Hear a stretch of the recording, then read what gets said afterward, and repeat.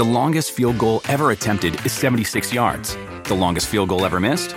Also 76 yards. Why bring this up? Because knowing your limits matters, both when you're kicking a field goal and when you gamble. Betting more than you're comfortable with is like trying a 70-yard field goal. It probably won't go well. So set a limit when you gamble and stick to it. Want more helpful tips like this? Go to keepitfunohio.com for games, quizzes, and lots of ways to keep your gambling from getting out of hand.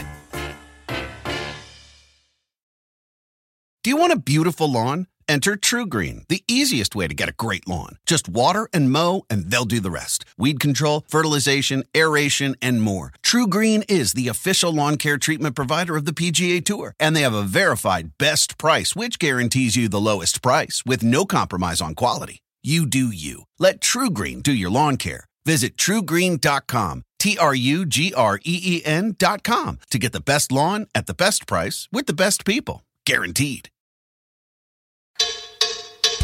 Talk is Jericho, baby.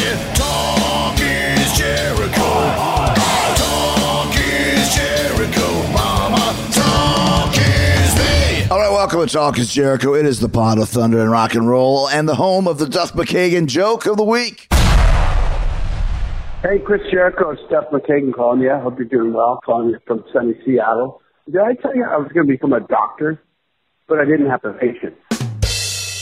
Thank you very much. All right. I like that one. Thanks to Duff. Makes us laugh every single Friday for over 2 years now, no matter where he is on the road and what he's doing with his record Tenderness. It's very, very cool. Go check that out now. Go listen to Duff a few weeks ago on Talk is Jericho. We had a great, great time. And we're going to have even more of a great time with another returning guest. I'm with my old brother, Dave Bautista. He's got a great new movie, very funny, coming out this week. It's called Stuber. He's going to tell us all about it. He's also telling us about Guardians of the Galaxy, what it was like filming the epic two-part Avengers movie, and his upcoming big-budget action-filled Dune. Of course, we'll hear the full story as well about Dave's WrestleMania match and his retirement from the WWE, his retirement from pro wrestling right afterwards. My buddy, Big Dave Bautista, returns to Talk is Jericho right here, right now. Okay, so over the last few months, I've been training kind of MMA style.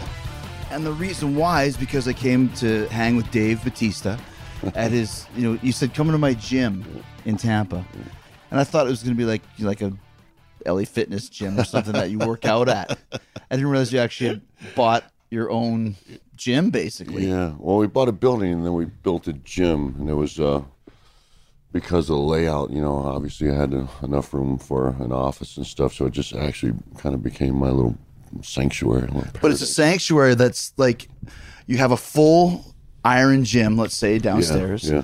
And then upstairs is like a whole like MMA training center with like the half cage. Yeah. And it's just a killer place. It's perfect. It's got like everything I love in it, man. It's like I could spend all day here.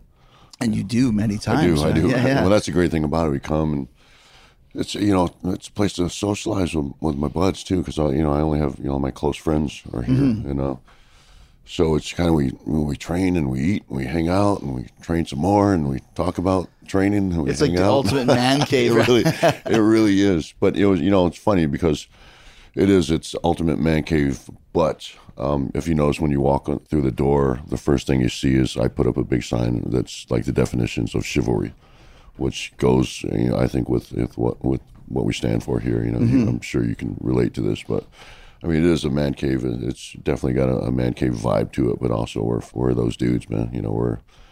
I'd like to think of us as a bunch of gentlemen. I like that. It's funny too, because I was telling you that I set up a kind of a gym, and not kind of. I set up a gym at my house, but I went and found like a really cool kind of a Schwarzenegger. Yeah, it's like a 5-piece painting that says compete with Arnold in the middle. That I got the idea because when I came here one time, you had somebody painting a big mural of Arnold, which is kind of the icon for any gym that any guy our age wants to have Arnold up on the wall of the gym. Yeah, that's kind of like when I first started getting into lifting weights, and I mean the only reference I had, because we didn't have internet, right? But so the reference I had, and I think most guys my age, we had the Arnold Schwarzenegger encyclopedia. That's what we had, and that's what I looked at, and that's what Arnold was. He was just ahead of his time. He was kind of the gold standard then for bodybuilders and kind of masculinity. It is a great point though, because then it was just the Weider mags, and whoever had a copy of Pumping Iron on their VHS, to watch it. Right. But that's what we knew about bodybuilding, right? No, for sure. And that was like, that's when I became really fascinated with it. And I was always, kind of drawn to it. I looked like big muscular guys. I always thought that was like crazy looking, probably because I was a sick, gangly kid. So I always admired like the bigger muscular guys. And that's definitely kind of when I was drawn to it, the Lee Haney days of bodybuilding, early mid 80s. Sergio Olivia. Sure, that dude's different level. Those guys, man. I remember I went and actually met Lee Haney once at a Gold's Gym near my house in Winnipeg, and I bought I had this, I think a book that my dad gave me for Christmas, like you said, the Arnold Schwarzenegger book of bodybuilding, and had all the people in there, and I asked him to sign Lee Haney, and he was looking through, and there was Karina Everson. Remember Corey Everson? He's like, Corey Everson, what a fox. He's probably like 250, 5'6", but just he loved Corey Everson. Yeah, it's crazy. You think about how even bodybuilders have changed, but what's really crazy is if you look at how female bodybuilders have changed. Like they've changed. Like male bodybuilding have changed, but female bodybuilders have changed like drastically. In what way? How do you mean? Just bigger, more muscular, more masculine, unfortunately. Even more so now. Because I remember Bev Francis was like, she was super masculine. She was super massive, but, Bev was never like the girliest woman. She was always looked that way no matter what, right? She was always kind of massive and blocky. Yeah. Very, very muscular. But nowadays, and I think they've kind of geared away from it, is why they have so many different, they have like the physique and the figure and the bikini, and they have so many different, what do they call, classes of categories? Categories, but the female bodybuilders, to me, have just gotten way too extreme. It is interesting, like, because I remember when I was a kid, like everyone knew who Mr. Olympia was, and everyone knew. It was Arnold, and it was Dorian Yates, and it was all those type of guys. I don't even know who Mr. Olympia is this year now. Yeah, it's weird because Phil Heath. Your puppy's getting super excited. Yeah, well, she wants to get up here. Come on. She was. There she goes.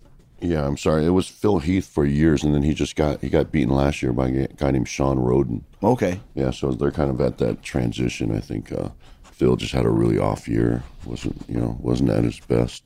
So you were a tall and gangly kid? Yeah. Wow. I went and did this MTV Awards this past weekend. Zach Levi started off the show with saying that we're all the entertainers that you see before us, but we all started off as like geeky nerds, and right. Now all the geeky nerds are the ones creating all the cool shit we love. Yeah, that's true. And they showed a bunch of pictures of. They showed a picture of like The Rock, and he had in the fanny pack days. Yeah, and turtleneck. They had this old picture of me. I think it must have been like 14, 15, and I was actually breakdancing, and it was wow. And it was a little embarrassing, but in a good way. Did you give them the picture? Well, no, I approved the picture. I don't know where the hell they dug this picture up from. It was I've seen it before, but it must have been years and years ago. I don't think it was in my book, but I'm not sure where they got the picture. But we did approve it because I don't care, Well, yeah, that's people like seeing that sort of stuff. I kind of like seeing. That was kind of my roots. That's where I started. I was a gangly kid, but you could still see that I had big shoulders. I was still had the structure. I was just lanky. Well, that's obvious. Like I say, a guy like you just doesn't get the way size that you are without at least having that frame. Yeah. Did you break dance a lot? Oh, that was right. Really? Because you grew up in D.C., right? So everybody in the street did. So, that's what we did. Either dancing or fighting. So you kind of grew up like a downtown street area? Oh, that's what we did. Yeah, we'd make a few bucks, and that's what we did for fun. We was hanging out, and if you weren't getting in trouble, you were breakdancing. How did you learn how to do that? From other kids on the streets. It was just something you did. That was like you weren't cool unless you could do that stuff, and I wanted to be cool. Could you still do it now? Well, not good. I'm seeing a movie at some point that you're going to produce where you're going to have a big break dancing scene. Well, I actually did some really horrible dancing in the movie I have coming out in August. They wanted me to dance. It was really bad. They compare it to like this actress named Kristen Shaw. She says it's like the wedding scene from Shrek. They show me dancing. What movie is that? It's called My Spy. Now here's what we're talking about, which is so crazy. Like we go start talking with you, and you mentioned about 5 things in 30 seconds. That's interesting. Right. You mentioned the MTV Awards, Right. Presenting with your co-star and Stuber. And what's his name? Kumail Nanjiani. Yeah. Now what have we seen him in before? Oh, he's been in, but he got critical acclaim for a movie he did called Big Sick, which was mostly a drama, but he's really known for his comedic acting. I mean, he's a comedian, and he's fucking brilliant. He's hysterical, but he really is. He's just a well-rounded actor. And this is an action comedy. But this dude he's just on fire right now. What was he in that was like? I've seen him in something before that was really funny. He's done a bunch. Well, he's in a TV show called Silicon Valley. Right. And you've seen him in like little parts here and there where he was just. He's like one of those guys, like in an Adam Sandler movie, he would get like one scene like stealing scenes, fist fight. He was in a movie called Dave and Mike Need Wedding Dates. So all those funny. Type of movies. I saw Fist Fight too. Yeah, I see. Yeah, exactly. The longest field goal ever attempted is 76 yards. The longest field goal ever missed? Also 76 yards. Why bring this up? Because knowing your limits matters, both when you're kicking a field goal and when you gamble. Betting more than you're comfortable with is like trying a 70-yard field goal. It probably won't go well. So set a limit when you gamble and stick to it. Want more helpful tips like this? Go to keepitfunohio.com for games, quizzes, and lots of ways to keep your gambling from getting out of hand.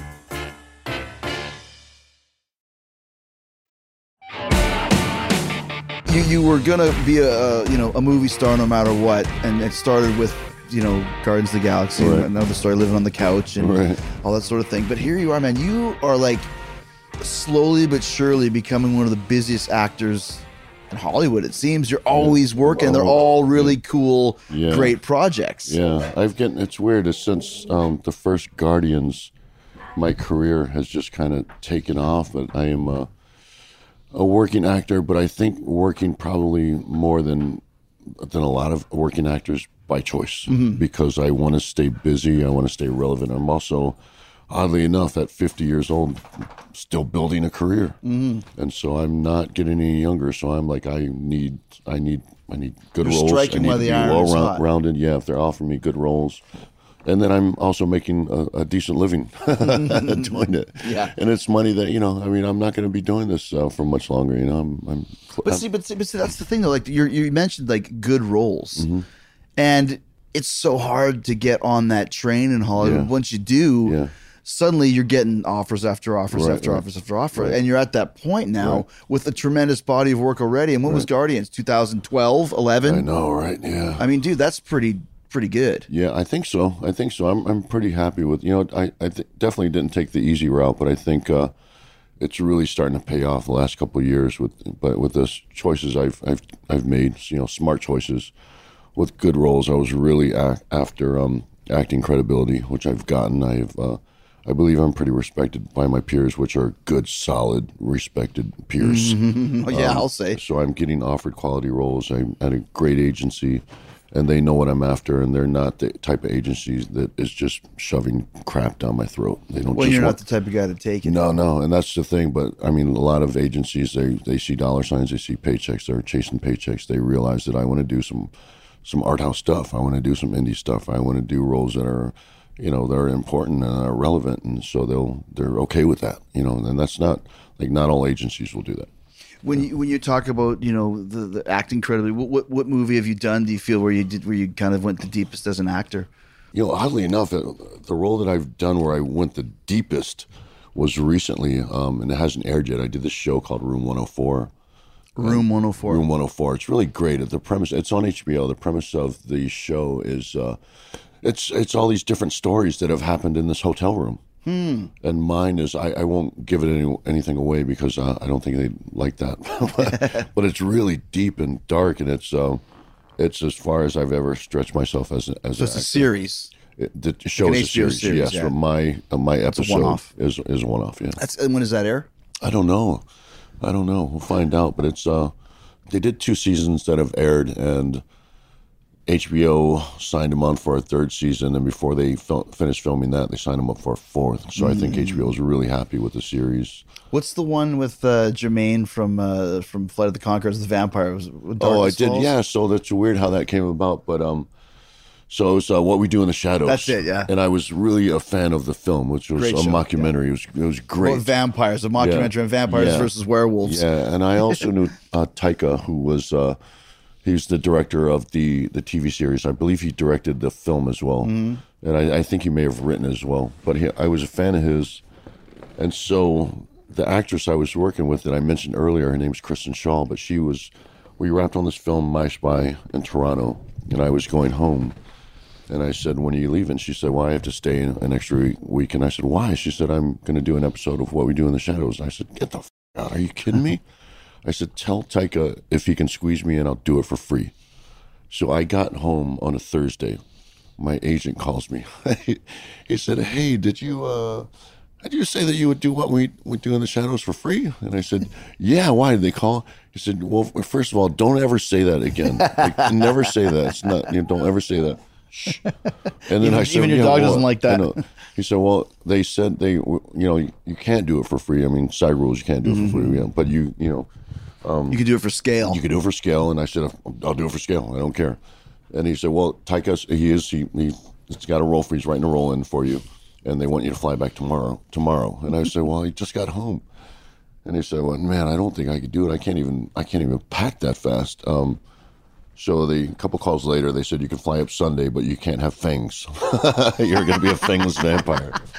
So anyway, I flew in and built like a really great rapport with Taika because I love that dude and I'm a fan of his. And so we're going to be working together again in the future, I guarantee it. But I wanted to be, like, that's what I mean when I say acting credibility with really talented people. Like, I want to be in that circle because those guys are really talented. Jermaine Clement and Taika Waititi, like, they're really talented. They're doing really interesting stuff, and I want to be in that circle, man. I'm a fan of these guys. I want to work with these guys, and I want to learn from these guys. One of those things. I did a Kevin Smith movie called Kilroy Was Here. It was just in Sarasota. It was actually I stayed in the hotel where we stayed for your ceremony that one time in Sarasota. Oh yeah.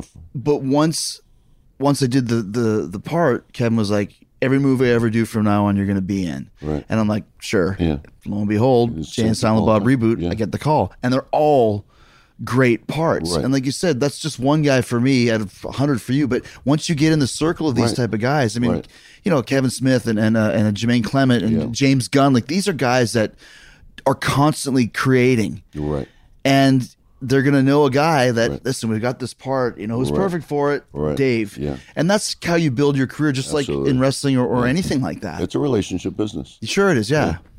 What was it like for you with, you mentioned James Gunn earlier, and you did the New Guardians. Is James back on the project? Yes. Because you were going to say, no, I'm done because of all the stuff that went down with him. I've done interviews about this, but I said I was contractually obligated to do the third film. Mm-hmm. I said if he wasn't, if they weren't going to use his script, because I didn't think they were going to rehire him at this point. If they weren't going to use his script, I was going to ask to be released from the project. He'd already written the script. He'd already written the script, and so they said that they were going to use his script, and so I was okay with it. Not okay with him being fired, obviously, and I would continue to be open about it. And I never actually got any backlash from it. I actually had great conversations with the Marvel execs, never a Disney exec, but had great conversations with Marvel execs, and they really understood. They were supportive of where I stood. But then it came back around and turned around. I actually knew they actually changed their mind and rehired him well before they announced it. And I'm not sure why they waited to announce it, but they did. I think they just wanted to give it some time. Probably because they want to wait till all the I think just die down a little bit. Away. Yeah, and I think I think it was hard for them. I think they're a big corporation, and they're a very conservative corporation. I think it was hard for them to go back on their decision and save face. They were going to get heavily criticized, but I don't know if they did. I think they got more applause. It's interesting though, like in the world we live in, because when we're talking about is and not to get into specifics, but he had put out some tweets that were bad taste. Yeah. And people had found these tweets from 3-4 years ago, whatever. Right. Came back. They were from like 10 years. 10 years ago. Yeah. to use this against him as to why he shouldn't be directing these movies. It's a little bit too sensitive for me, to be honest with you. It was ridiculous because for one, there was a lot of different reasons. For one, the tweets were from a different era. Yes. When different stuff was acceptable. Yeah. Also, the tweets, they were, at the end of the day, whether they were offensive or not, they were jokes. They were always designed to be jokes. They were meant to be jokes. It wasn't encouraging or poor condoning. Taste. Yeah, maybe they're in poor taste, but, I thought there were a couple of them I thought were kind of funny because I knew the context of them. But when things are taken out of context, and they're just put in your face and shown to be like in bad taste, especially now when everybody was like so sensitive.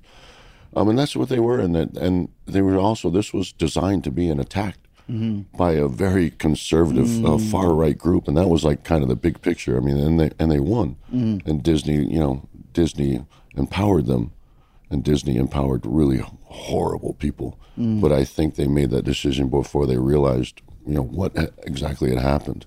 They just took these tweets, that were taken out of context. It's the same thing, though. You could go back and watch a Robin Williams routine from the 90s and go, oh, my gosh, Jim Carrey or any of these guys, and you go like, oh, these are terrible. How can you say this about this? Like you said, it's a different time. And also, jokes are jokes. They're jokes. Written jokes don't come across as well sometimes, right? Well, especially when they're taken out of context. When you only see the joke and maybe the punchline, but you don't see the whole conversation. And also at this time when James made those tweets, he had like, a couple thousand followers, not a couple 100,000 followers. Right. I mean, Twitter even was a different place then. Yeah. But even things like some things, they just don't hold up. Like what I was watching? I was watching Bill and Ted the other day. They're getting ready to do a third Bill and Ted. Yeah. And so I guess they're replaying them. But I was watching Bill and Ted, and there's I don't know if you remember Bill and Ted hugging each other. Then they back up and they go fag. Yeah. Oh yeah. That shit would never fly now. Yeah. Like there would be probably a small group of people who would be so offended. Oh yeah. That would never fly. Just that word. Bill and Ted. Right. Right. It's funny when you say that because that movie does stand up, but there is a couple things in there. Same things with Netflix. People were petitioning Netflix to take down Friends because they're fat shaming because Monica used to be fat and Ross was a nerd. So crazy. It's like, it's a little too sensitive. A little too. So before I did Stuber, my director asked me to go back and take a look at 48 Hours. Because he liked the surliness of Nick Nolte's character. He liked the surliness. He was grouchy and surly. He liked that he was always putting down Eddie Murphy's character. So I went back and watched it. And his character was so racist. Yeah. Like he had so many racist jokes. I was like, no wonder this doesn't play on TV anymore. Like I never remembered it like that. But different era, they were, things like that, and they were all meant to be jokes, but they were like super racist jokes. But Eddie played up to that too, though. That was part of his routine with those type of jokes. It was a back and forth. It was just a back and forth. But I mean, I understand why that you never see that movie on TV anymore because it's a little like the movie we watched the other day that you can't find anywhere is Revenge of the Nerds. Really? You can't find it. We had to find it on a BitTorrent. Just because they make fun of like every stereotype there is. Black guys, gay guys, nerds, ugly girls, fat girls. Right. There's a pretty saying it like remember when he has sex with the fraternity, the hot chick from the fraternity, he's wearing the Darth Vader mask. Yes. And she thinks he's her boyfriend. I mean, it's basically just pure and honest rape, right? In context of the movie, it's it's funny, but you cannot show that in this day and age. I was watching a Clint Eastwood movie, and I watch it all the time. And they still air it all the time, but I think it might be High Plains Drifter. But like in the first 5 minutes of the film, he rapes this woman, and he's like the hero of the movie. Yeah, he's the hero. It's just different times. Like you said, it's different times. Yeah. But when you're talking about James Gunn and Guardians of the Galaxy, what I was getting at is it's cool to know that you're still involved because I went and saw Avengers with my daughter. She wanted to see it. Right. Biggest movie in the world ever.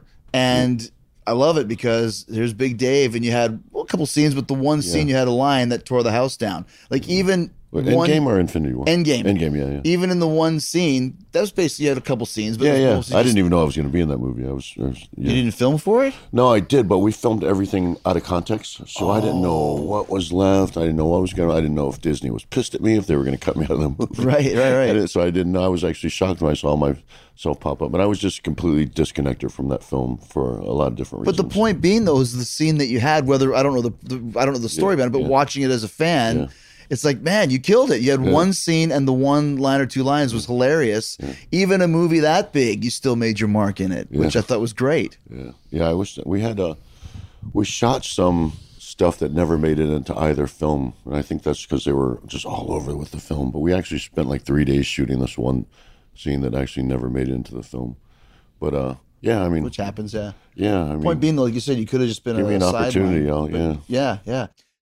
Do you want a beautiful lawn? Enter True Green, the easiest way to get a great lawn. Just water and mow, and they'll do the rest. Weed control, fertilization, aeration, and more. True Green is the official lawn care treatment provider of the PGA Tour, and they have a verified best price, which guarantees you the lowest price with no compromise on quality. You do you. Let True Green do your lawn care. Visit truegreen.com, TRUGREEN.com,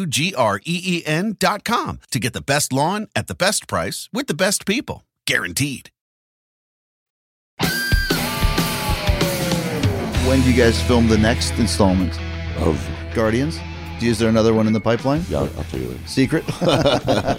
Point being, you'll get a chance to hopefully maybe play this great character. Yeah, no, again. I'm signed on for the third one, and I'm happy to be signed on for the third one. And I can say without a doubt they're going to make the third one. I mean, dude, these are billions and billions of dollars being made on this. Do you ever think about that sometimes? Yeah, it's like none of that money's going in my pocket.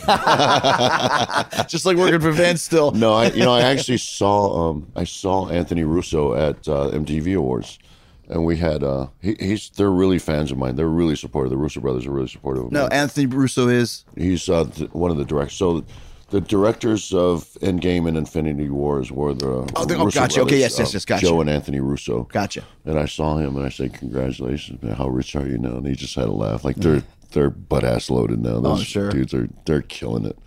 So they've bought like most of downtown LA now. They're just saying good for them because they're great guys, man. They're great guys. That's They're cool. great guys to work with. They're super talented, so they really deserve it. But see, once again, you're talking about you playing kind of a supporting member, but then now with Stuber coming out, it's pretty much on you and Camille's shoulders. That's the scary part is because it's my first studio lead, which is a huge deal for me, and it's a great movie. Like I'm really proud of the movie, but the thing is like small movies like this are hit and miss because people just don't turn out to see them. They wait for the big Marvel films. Right. It costs a lot to go see a movie now. And everybody gauges everything on box office draw. Opening weekend, man. So if we don't crush it, I mean, that's, hopefully that won't destroy me as a lead. But I'm really hoping that we will crush it because... But see, I don't think it's ever going to destroy you as a lead if you're good in it. I hope not. But like I said, there are people in Hollywood, they don't see anything but numbers. They don't see anything but box office numbers. They don't see anything but Twitter followers. They don't see anything but social media following. That's all they look at. It's an analytics thing. That's all it is to them. They don't see talent. They don't see storyline. They don't see, it's numbers. They're numbers people. This is stuff about Hollywood that you never realize when you first go there. Yeah, and it really sucks, man, because I think you give them there's been even... Like Hotel Artemis, super proud of that film. It was a small little Jodie film. Foster, right? Yeah, a small little film. Cost not much to make, cost nothing to make, but it just didn't. It had no budget to promote it. It didn't do well. I think I saw it on the plane. That's how I found it was out because we were talking about it last time. It had a lot of love. I mean, it was a great little film. Yeah, it was a small film. But now when you're saying small film, you're talking about $10 million budget, $20 million budget. Yeah, that sounds funny, but those are like our budget for Stuber was, I think, right around 30. Yeah. Once again, you're coming from a movie that's budget was $450 million. So right, I get what you're saying. Considering, I mean, that's pretty small. It's a modest budget. Is this a script that was presented to you? Yeah. I'm not producing on this. This project came to me. All I knew about the project was the director and Camille. And Who's the director? Michael Dowse. Michael Dowse did Goon. You've seen Goon. Goon, yeah. And that's what I knew about Goon. I love Goon. Great movie. So I read it, and I just was laughing my ass off, and I just said, yes, sign me up. I want to do it. And the next step was to have that chemistry test with Camille, and we just clicked, man. We just connected right away. So is this script Camille's already committed to it? So no. So neither one of us were fully committed. We were definitely, I think after we did the chemistry test, we both wanted to do it, but we knew there was going to be some scheduling issues. We also knew that there needed to be a pass at the script. It needed to be, because it wasn't originally written for us. It was for other people. Gotcha. And so we stepped in. We knew it needed to be tailored towards us. And actually, Kumail was also hired on as a writer. And he did a pass at the script. And then we just kept tweaking it as we went. And it just got better and better. So when you do a chemistry test, you guys just sit down and bullshit, or they give you a script to go over? No, we went through some selected scenes from the script, and we just kind of nailed them out, and then we tweaked them a little bit, and then with some of them we just improv'd, and just see how you mesh with somebody, see if they get your sense of humor, if they can bounce off you, and that's what we did, and we just had people in the room laughing. That's great. Yeah. So you know automatically that you got something. Knew automatically. You definitely know.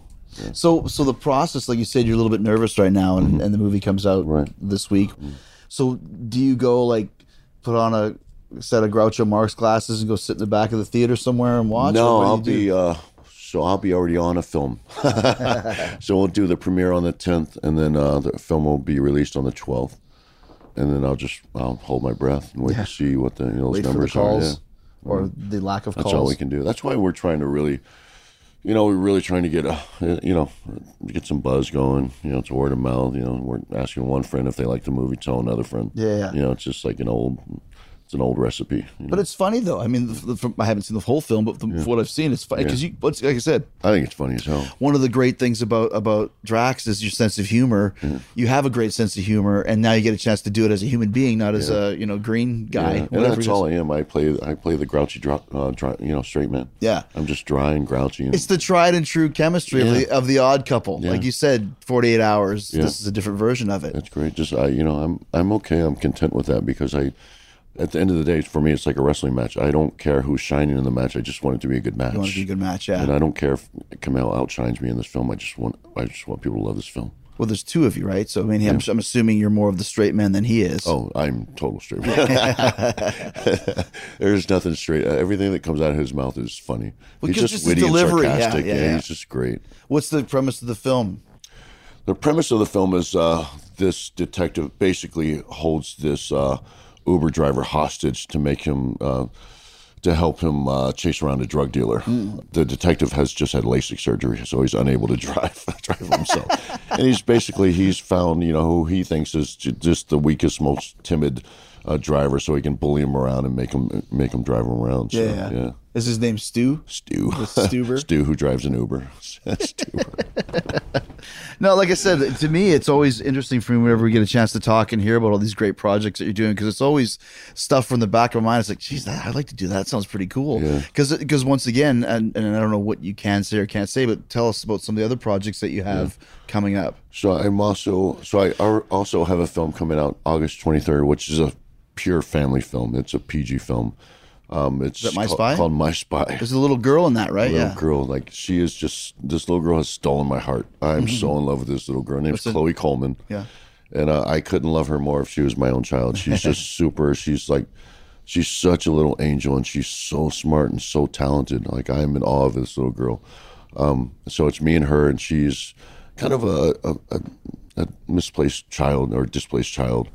And she doesn't really have a father figure, and I am just I'm a CIA agent, and I'm actually investigating the family, and I'm just cut off, shut off from the world, just very close people out, and she just she kind of teaches me how to be a human again, and I give her that kind of guidance, fatherly guidance that she's been looking for as well.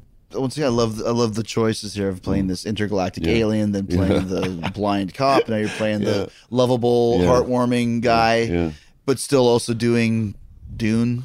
Dune, yeah. You can say that, right? Yeah, for sure. Yeah. I mean, these are huge projects, dude. I mean, it's crazy. Yeah, I know, it is crazy. And it's one after another. Yeah, that was really, it's weird, man. I was filming My Spy, and there was two things about that film that made me realize that this, like, my life has turned into this dream. It's like this surreal dream.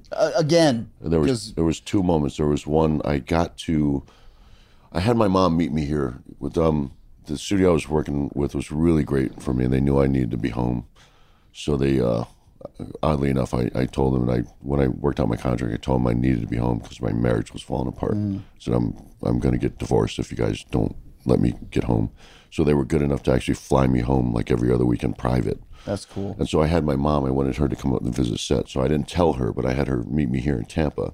And then we jumped on the private jet and flew back to Toronto. Toronto, And like that was a really big deal for me because I felt like, you know, I'm taking my mom to my movie set on a private jet. Like we were dirt poor. Like we didn't have food when I was a little kid. Grew up on the streets. Yeah, I grew up on the streets, and like my mom struggled as a single mom to just She's put cool. food on the table. Hippie chick. You know, you met her. Yeah. And she's just a real decent person. Like if she had one bean, you know, if somebody else was hungry, she would give that bean to someone else.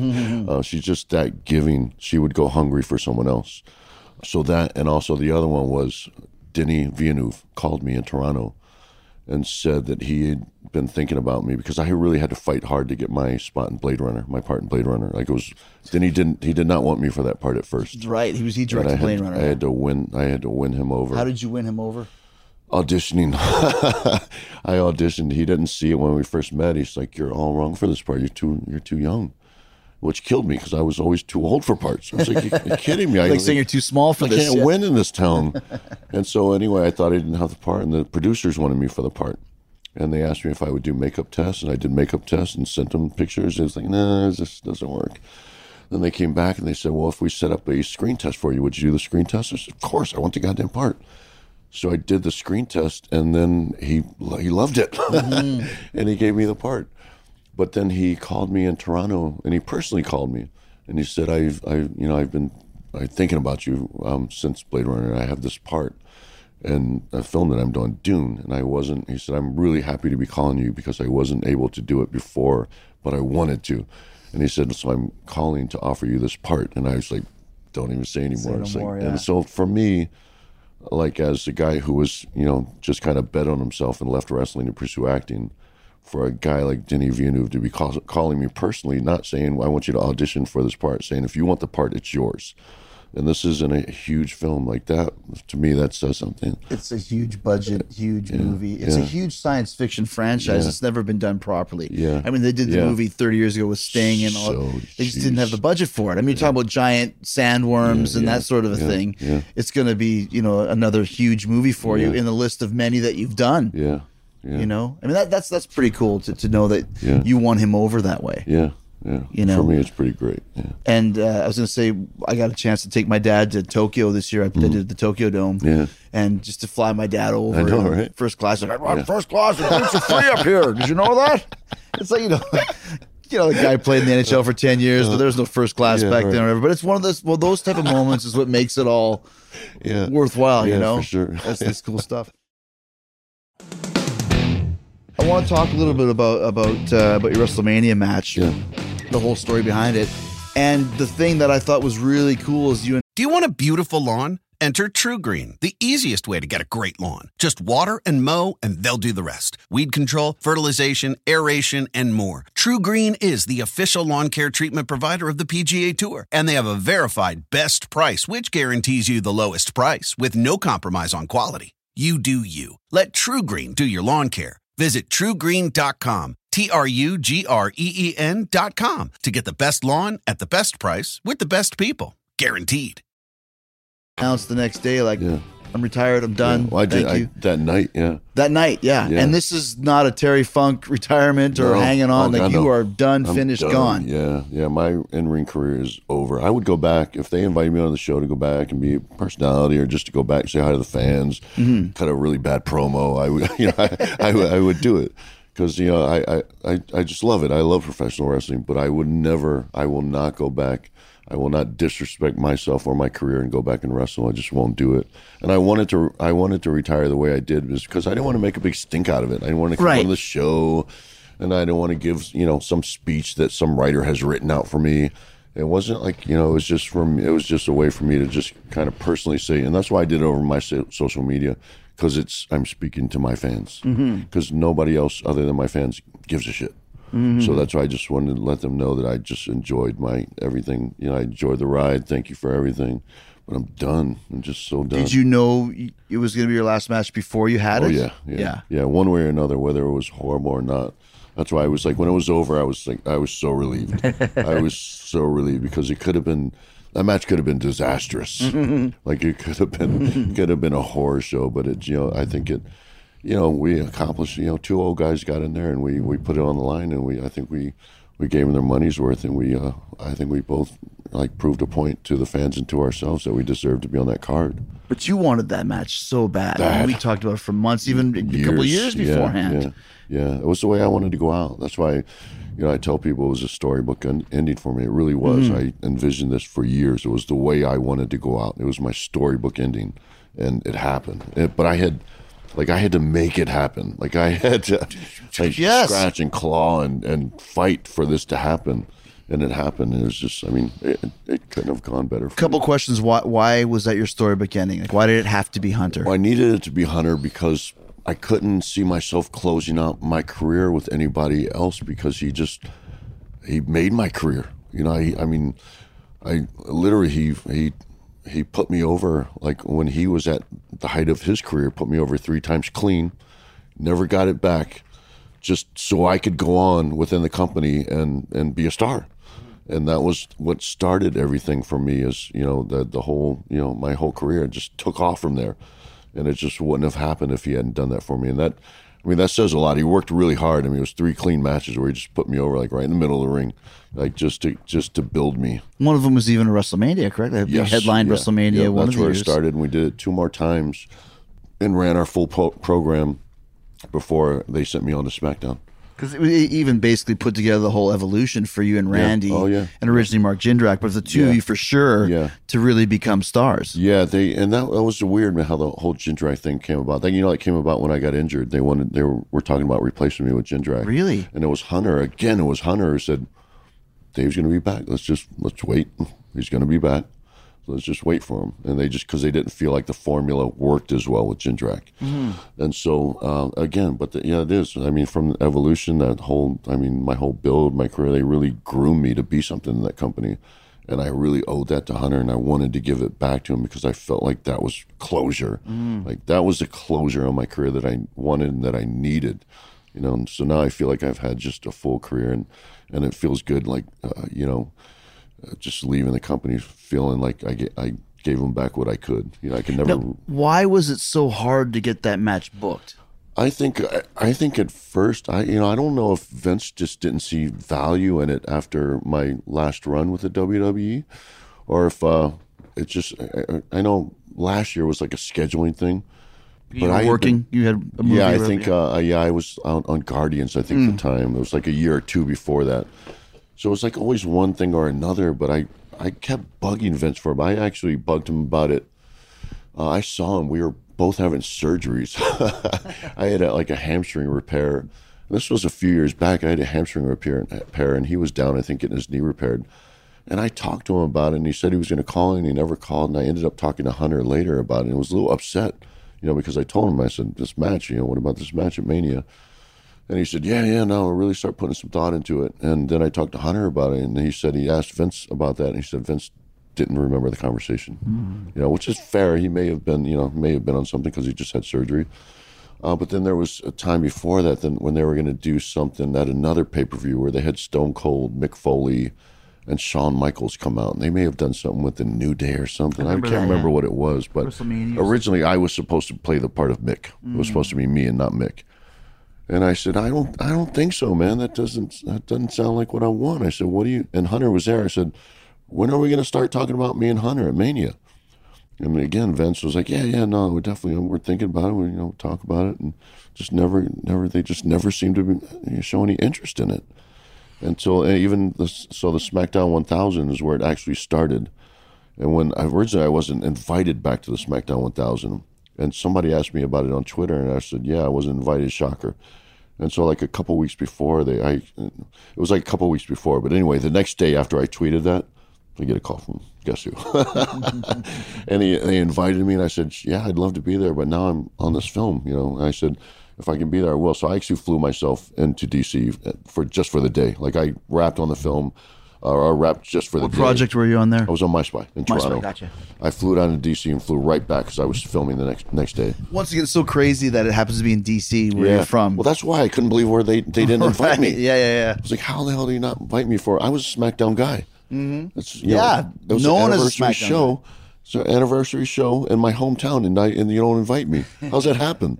And so anyway, they wanted me to come back originally and do something, and I said, no, I don't think so. What do you think about an Evolution reunion? Like all 4 members of Evolution. And I got again. Oh, let us call you back. And they called back and said, oh, okay, Vince thinks it's a little odd because Evolution was never on SmackDown, which they weren't. And they said, but yeah, he's willing to do it. I said, cool, because I don't care about the Evolution thing as much as I care about teasing me and Hunter. I said, that's why I'm going, because I want to see if people are still interested in me and Hunter.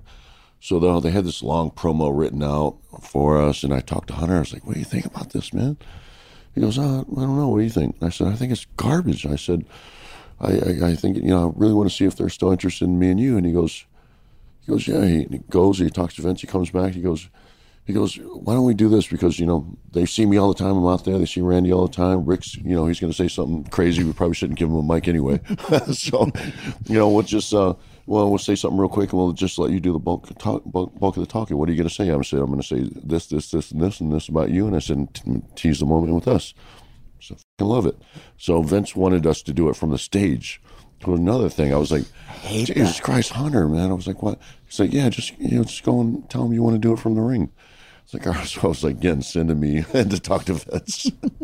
Just to walk to the ring. Awful feeling, yeah. Yes. You got to wait outside. And it's like a big decision. It's like, Vince, come on, man. You can't have us do it from the stage. You want to do it from the ring? Yeah, I want to do it from the ring. We'll do it from the ring. So anyway, we got in there, and it worked. And so as Rick did say something crazy. He did. And you knew he was going to, but we had fun with it. And I think, Evolution, it was a good era. I mean, the Evolution era was great, and people still love the music. So there's a nostalgic connection.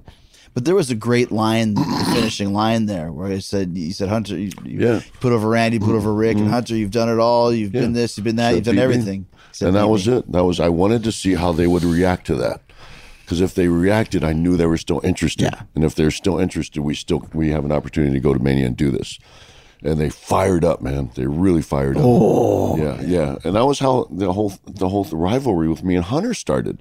They teased me turning on him one night, and people just caught on to it. Like that's where like, oh, hey, maybe we got something here.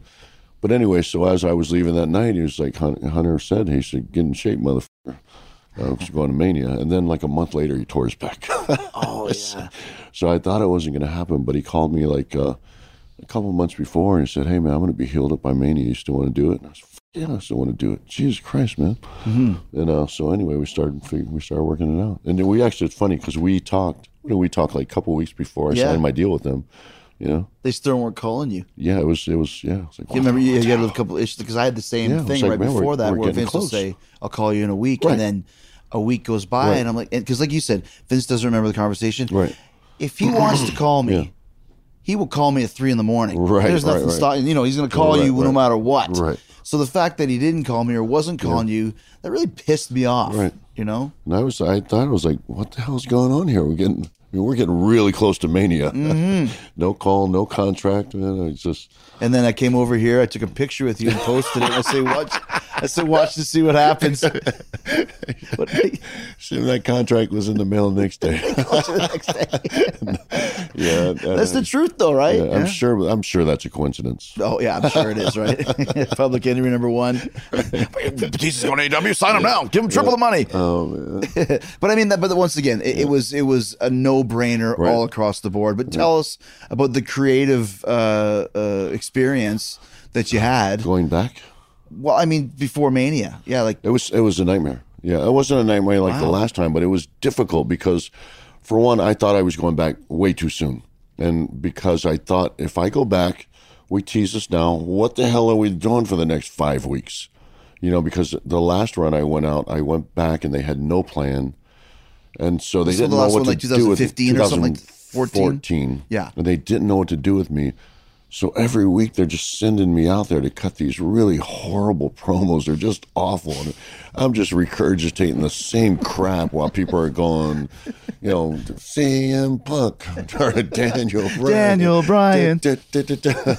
Yes. Was they calling you Blue Tista? Yeah, that came later because that was like, I think my last match, which killed me too because it's like we went out there, we gave them a hell of a match. We all like put our bodies Mania match? No, that was the one, I can't remember what pay-per-view. It was the one where I wore blue. And we like beat the shit out of each other. And all they remembered was that I wore blue. That's what they were focused on. We literally like, and there was like evolution, like putting over these, this rising click, like putting over like clean, like $1 million. And we were working really hard to do it.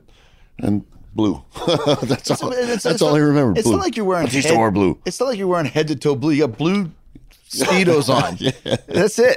Yeah. Why that of all things? It was just weird. But I guess because the other guys were in black. I remember like pay-per-views. Everybody used to break out their different color shit. It was like a big deal. Oh shit! What color are you wearing for this pay-per-view? Magenta. Magentista. No. Who would think though? People are so ridiculous when it comes to that stuff. I hit Dean Ambrose. Long story short, I had this potted plant that I had on the highlight reel, and it's a big. It's a pot. It's a clay pot. If I hit you in the head with it, it could kill you. And I finally, Dean Ambrose gave it to me, and 3 months later, the irony, I hit him over the head with a freaking clay pot.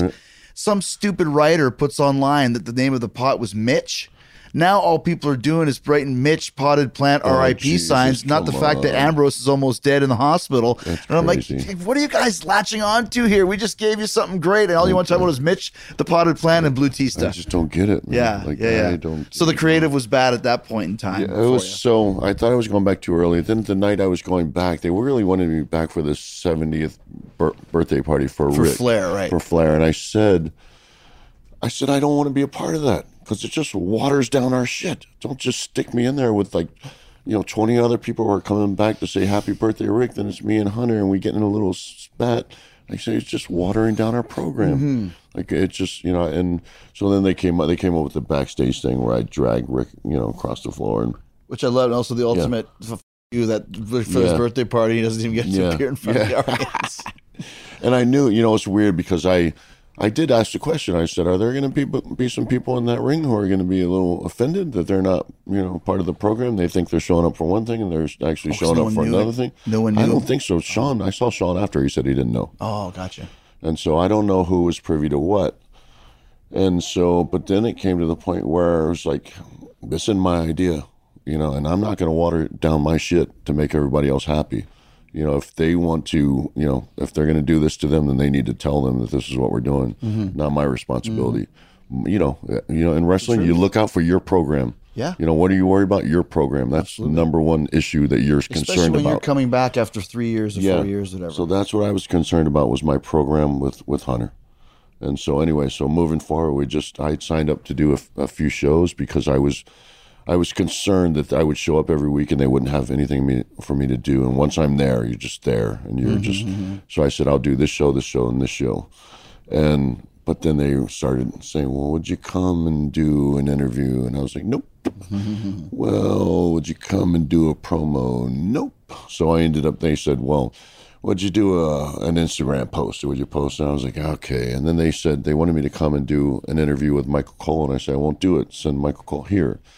And they ended up doing this via satellite thing, which I didn't think was great, but it got us to the next week. I was hoping I would still have preferred to go back at a later date, like just a few weeks a couple weeks before to keep the going, because I just don't think, I think we had enough history where they could have built the rivalry and packages. But I have to say that the promo that I did in DC, when Vince, he called me and asked me if I would come and do a promo in DC, it was like the go home week of WrestleMania. I said, not a chance in hell. I'm not going into my hometown to gather up support before I go into Mania. And he said, well, this is what I want you to do. I want you to come in, I want you to take off your glasses, I want you to tell Hunter to kiss your ass. And I said, I'll do it. I said, it was too funny. I laughed my ass off. I said, I'm there. And I tried to play the heel part, when I was there, but leaving, I just broke. It was my hometown, and my emotions got the best of me. There was a couple kids who were like, Batista, and I kind of broke down. They broke down like crying. I broke down. I shed a few tears. It was the first time I was in that arena, I got kicked out. I was looking for a job. I got asked to leave. Really? Yeah. You showed up as an extra? No, I showed up because I was told. So at the time, I think Jim Cornette was head of talent relations. And I was trying to get him on the phone, and I could never get him on the phone because I was trying to get a job. Then I found out they were going to be doing a house show in D.C., and I made a couple of calls. I had a couple of friends make a couple of calls. see if Jim Cornette was going to be there. And somebody said he was. So I just went down there, and I didn't know any better. I went backstage, and nobody stopped me. So I just walked in, and I'm walking around backstage going, Jim Cornette here? Anybody know where Jim Cornette is? Trying to find out how to get into professional wrestling. Yeah, and so wow. later, security came over and said, who are you here with? And I said, oh, sorry, I'm looking for Jim Cornette. And what was the short little stocky guy? Jim Dodson. Dotson. With He the hat. comes like, he goes, you're going to have to leave. Yeah, you're going to have to leave. Yeah, and he kicked me out. What a in retrospect, great story. The arena you got kicked out at is the arena you came back to for SmackDown 1000, 1000. and then coincidentally is your last. It also was Raw before Mania. Was the arena. I used to bounce 2 blocks from that arena. Wow. Like I remember, I don't know if you were there. I'd go out like every time we had a show there. They'd Yeah, I send think me we out at the end of the night and say I used to bounce 2 blocks down the street. This is where I grew up. Yeah. And so this is like it's the dreams come true speech. Right. Sure. But literally like 2 blocks away from that arena, I bounced for years. And that was your last Raw appearance ever before Mania SmackDown, yeah. or SmackDown. Yeah. But that was it. That's it. Yeah. So tell us about the match, because I watched the match and thought it was one of the best matches on the show. Thank you, man. You can see you guys beating the shit out of each other, which I always love. I mean, we thought, we knew we'd have to have a few bells and whistles. Yeah. Well, it was a no DQ or whatever. Yeah, and Street fight. because originally we wanted to have a Hell in a Cell, and Vince, because of the pay-per-view, didn't want to have the Hell in the Cell. We really wanted Because the Hell in the Cell. WrestleMania, or No, because of the Hell in the Cell pay-per-view. I gotcha. I understand. Said, no, it's not. We want to keep them all the Hell in the Cells there. I was like, I think that's what makes it's great. You have a Hell in the Cell that's not at the Hell in the Cell. I mean, they're just great matches. They're violent, and we needed some. We needed bells and whistles. I mean, we're 2 older guys. We haven't wrestled in a long time, and we needed the drama. And we've already got the history, so we just needed the violence. And so anyway, we put together the match. We hadn't touched because we planned to meet up at NXT to train. And we ended up just talking. I actually took one of the guys who was up there, one of the trainees, and bumped him around a little bit and got a little ring time in. But Hunter and I never tested, and I planned to go up to New York the following week or a couple weeks later, because his schedule is crazy. That dude's all over the place. And then I called him, and I said, you still want me to come up? He goes, yeah, I was thinking about it. He said, you're going to come up, and he said, here's the thing. I'm going to get in the ring, and we're going to roll around, we're going to wrestle, and I'm going to feel good. I'll feel more confident going into Mania. So the other side of that is we're going to roll around, I'm going to re-tear my pec, and we're going to be screwed. He said, so why don't we play it safe so we know each other, we've been in the ring enough. We can we'll plan it out, we'll talk about it, we'll go to Mania, we'll do it there. And that's what we did. So the first time we got in the ring is first time we wrestled. And so I say that the match, it could have been better, but it could have been a lot. Like it could have been horrible. It could have been disastrous, and I'm really proud of what we were able to accomplish because it was a great story. It's a great story, and it's something that I've done a lot over the last few years. As you get older, I was never a speed guy, nor were you. But what you lose maybe in some of that speed, or I don't know if agility is the word, but the intensity and the beat down and the seriousness, it's something that's missing. And this is not like back in my day, but it is that intensity is missing, where you look at someone and go, these 2 guys are beating the shit out of each other. It's the violence. Right. I had the match with Kenny Omega a couple weeks ago in Vegas. Austin called me, and Austin's not going to call unless he's like, dude, God, you guys beat the shit out of each other, man. I love that. That's where the beauty of it is, and that's what I liked about your guys' match. You can tell, you can see it. I always say, and I know you've said this before. I think that's what guys from our era and eras before, they got over more. Yeah, because we went through that. We beat the hell out of each other you have for to, their entertainment. And I think that builds a certain amount of respect from people. But it is. I always say that professional wrestling is a theater of violence, and that's what it is to me. But that's what it is. It's like you don't have to do all these huge fancy spots. If you want, just break it down every once in a while. And like Eddie was so good at that, just breaking it down and just being violent, being tenacious, and being violent and aggressive. They used to call it, him and Chris used to call it meat and potato. Just meat and potato, man. Yeah. And that's what wrestling is to me. And I think you're right. I mean, it's really being lost. And I don't think that's especially with two guys of your size. Big guys should work like big guys. I've always thought that. I was watching today. Nothing against these guys. I understand where they're doing it by C. Lashley and Strowman doing leapfrogs and lucha rolls, and it's like I understand it, but there's no way I would ever approve that from those guys. That's a novelty thing. That's an ego thing. It's like just because you can doesn't mean you should. Right. That was actually something I picked up early on from Afa. Afa always said, "Wrestle how you look. Wrestle how you look." He always said that. Wrestle how you look.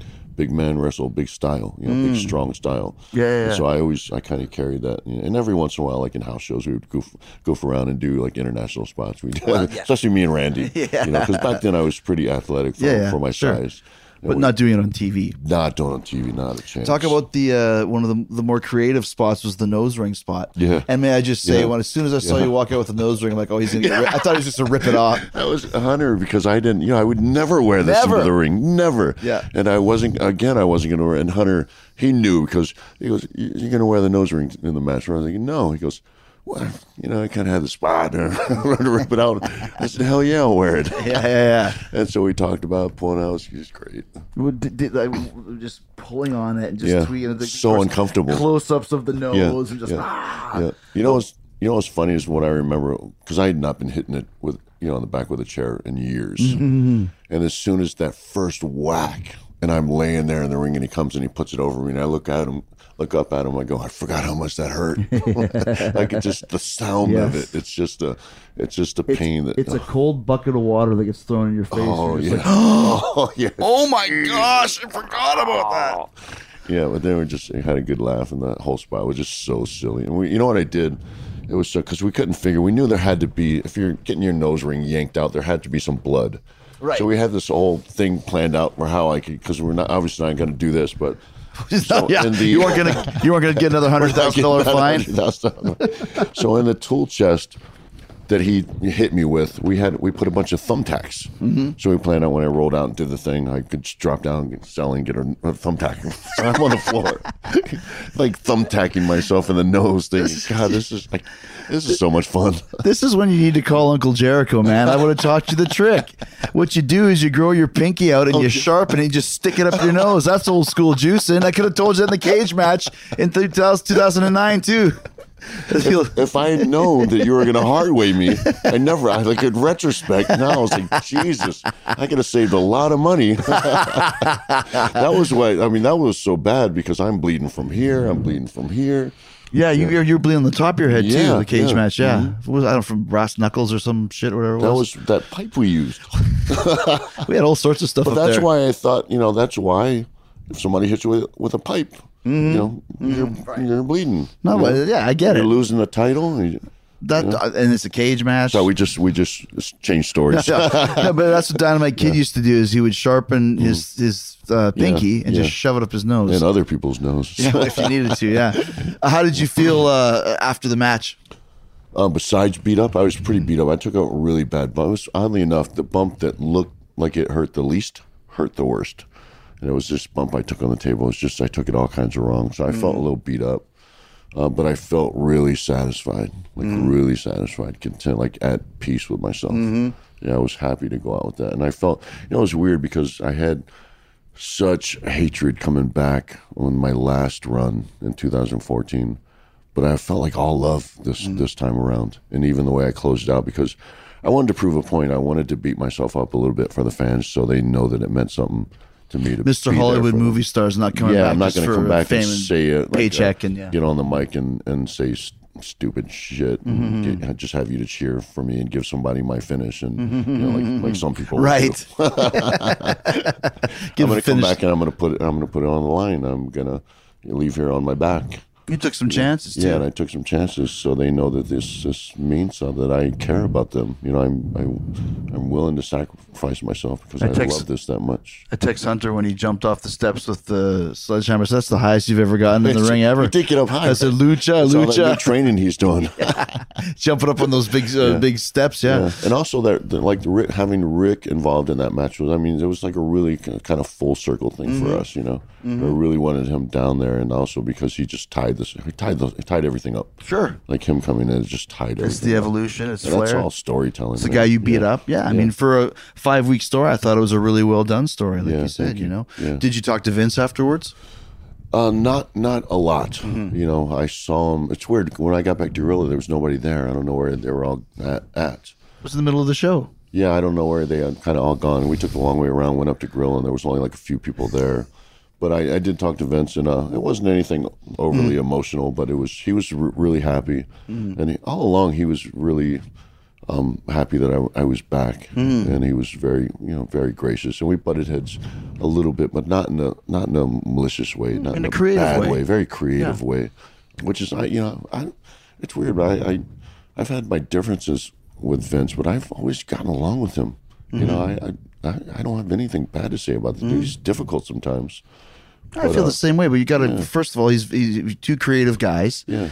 Plus, he's your boss. Yeah. Nobody loves their boss all the time. Yeah. Sometimes you got to do stuff you don't want to do. Yeah. But I feel the same way. I never had any ill will towards Vince. I actually liked butting heads with him because it was about creativity. Sure. You know? Yeah. And I said that to you earlier. I think we kind of have the same relationship with Vince. Because he knows that we're not going to kiss his ass. We're not going to just say yes. Yeah, I do. I think he appreciates it. And sometimes he might disagree with you just to let you know he's the boss. But at the same time, I understand that about him, and I understand that he's a businessman. You know? Yeah, and like you said, I think he appreciates the fact that we have ideas, appreciates the fact that we're creative, but also appreciates the fact that Jesse Ventura told me years ago, if you want to get over the Vince, go get a job somewhere else, let him know that you don't need him, then he'll want you that much more and, treat you that much better. Yeah. Which is kind of the case. Yeah. You know? Yeah. So, man, that's the end. You feel pretty satisfied, happy with your career? I'm super happy with it. You know, I'm really happy with it, really content. I think I went out on a high note, and I think more than anything, the most important thing to me is that I went out on my terms. Like I held out. I held my ground, and I went out the way I wanted to go out.